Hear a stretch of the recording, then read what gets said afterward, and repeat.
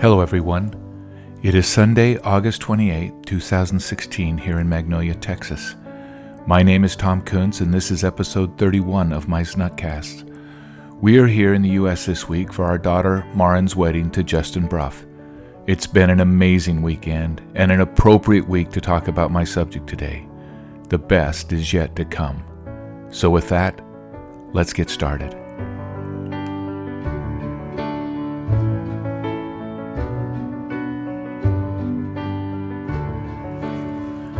I want to start today by talking about the great patriarch Abraham. He was the father of Isaac and grandfather to Jacob, who later became known as Israel, the father of the 12 tribes.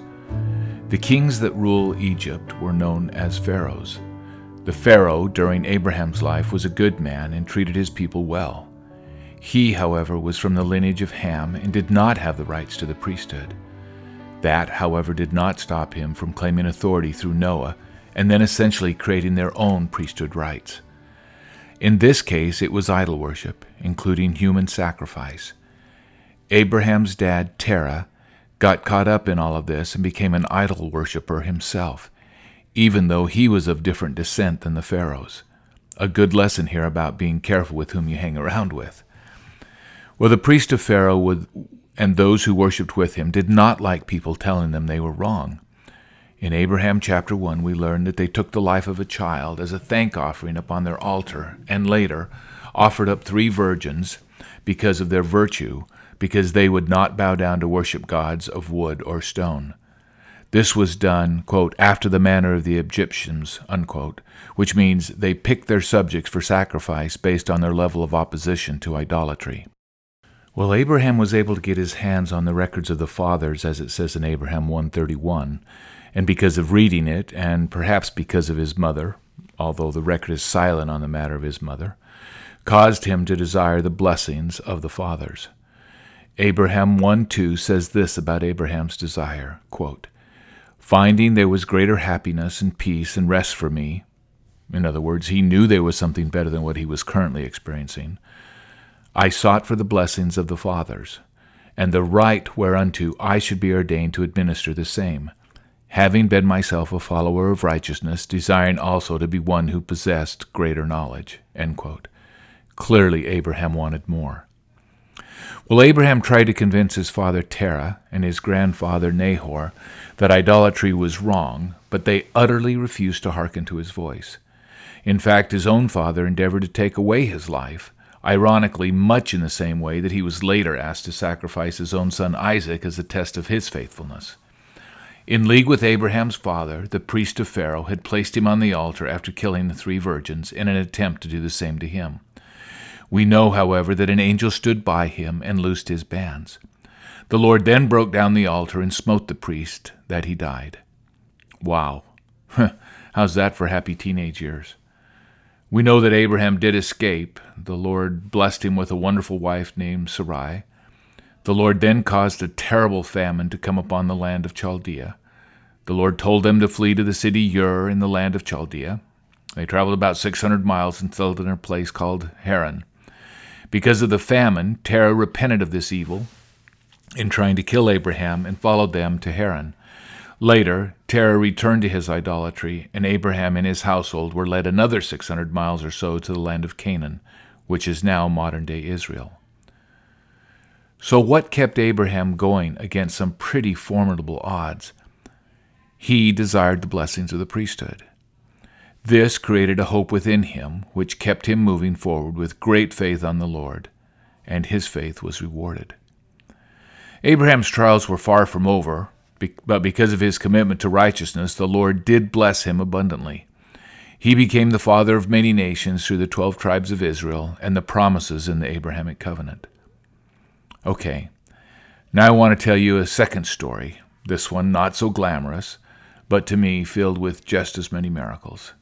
You see, this is my story. I was born in 1957 to Leonard Kuntz and Elvina Pazdira. They married late in life. Both of them were 36 when they married in 1953, and I was the third of 3 children. I was born when my mom was 41 years old. In 1963, my parents bought 10 acres of land on the Shoshone-Bannock Indian Reservation in Fort Hall, Idaho, and we moved the 10 miles north from where we were living in Pocatello to this small farm. My dad was an inactive member of the church. My mom was Catholic.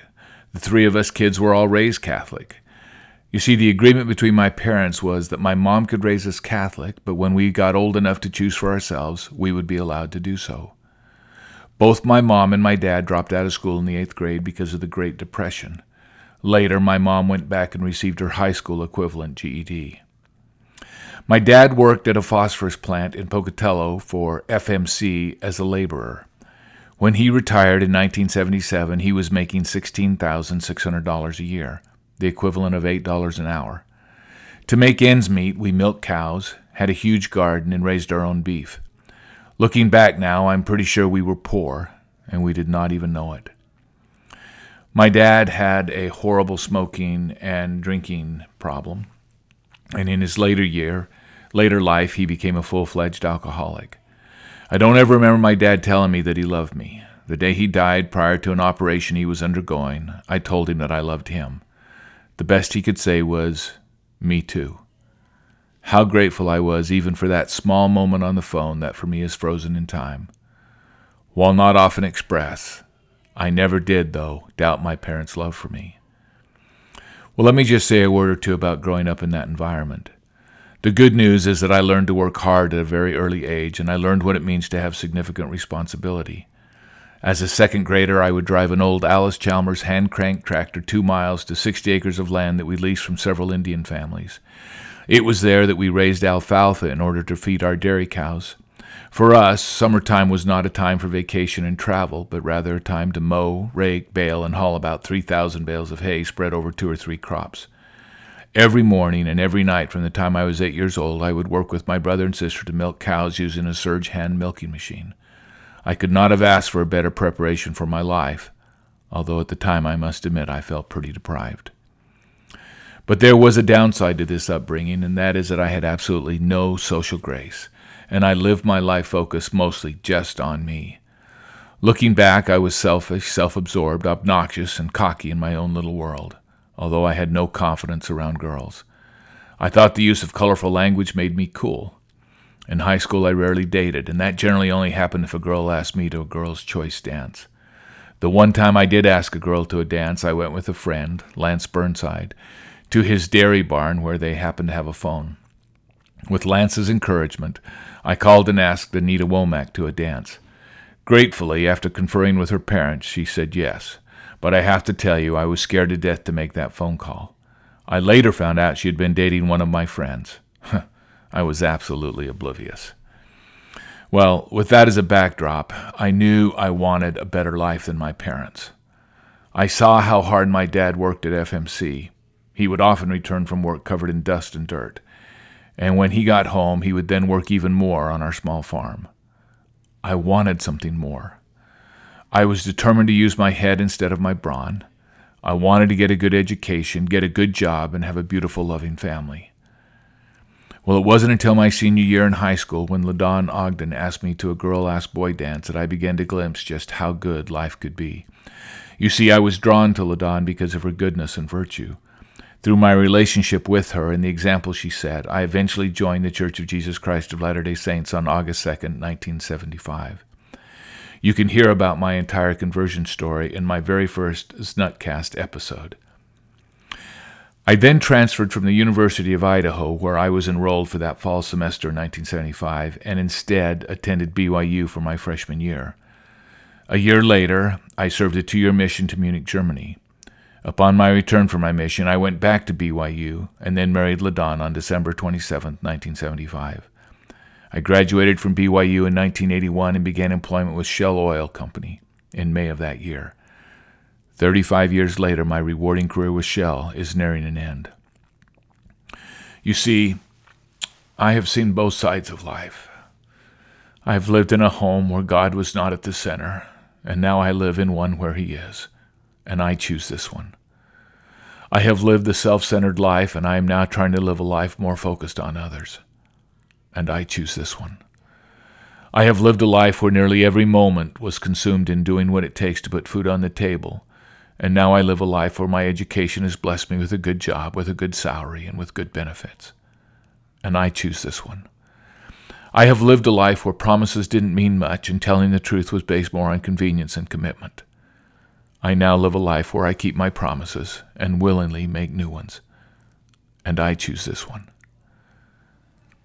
In the October 1999 General Conference, Elder Jeffrey R. Holland gave an address titled, "And High Priest of Good Things to Come." In that remarkable address, he shared some of his own struggles as a young father. And in one of those moments, in his mind's eye, looking back, he saw himself, and he said he wanted to call out, "Don't give up, boy. Don't you quit. You keep walking. You keep trying. There is help and happiness ahead. A lot of it. 30 years of it now, and still counting. You keep your chin up. It will be all right in the end. Trust God and believe in good things to come." Well, I want to add my witness that Elder Holland's counsel and his promise is absolutely true.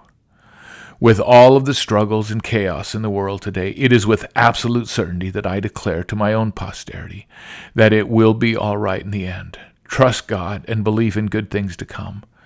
For me, there have been two things that have really helped me. The first was a commitment to serve others. Very early in my church experience, I made a decision to volunteer first for any assignments that were offered. The second was a commitment to feed my spirit with sacred things.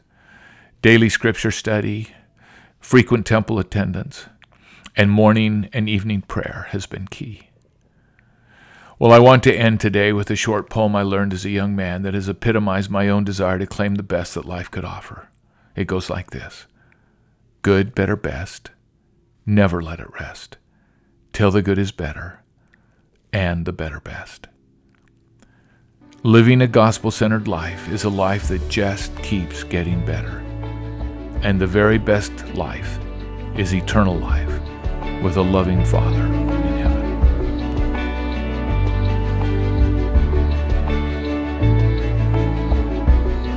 Well, that concludes episode 31. Thank you for listening. Truly, I stand all amazed at the love offered to us from the God of the universe, if we will just try to follow him and become like his Son, Jesus Christ. I know that the atonement works to make us better. It has worked for me, and I know it will work for you. Until next week, keep the faith.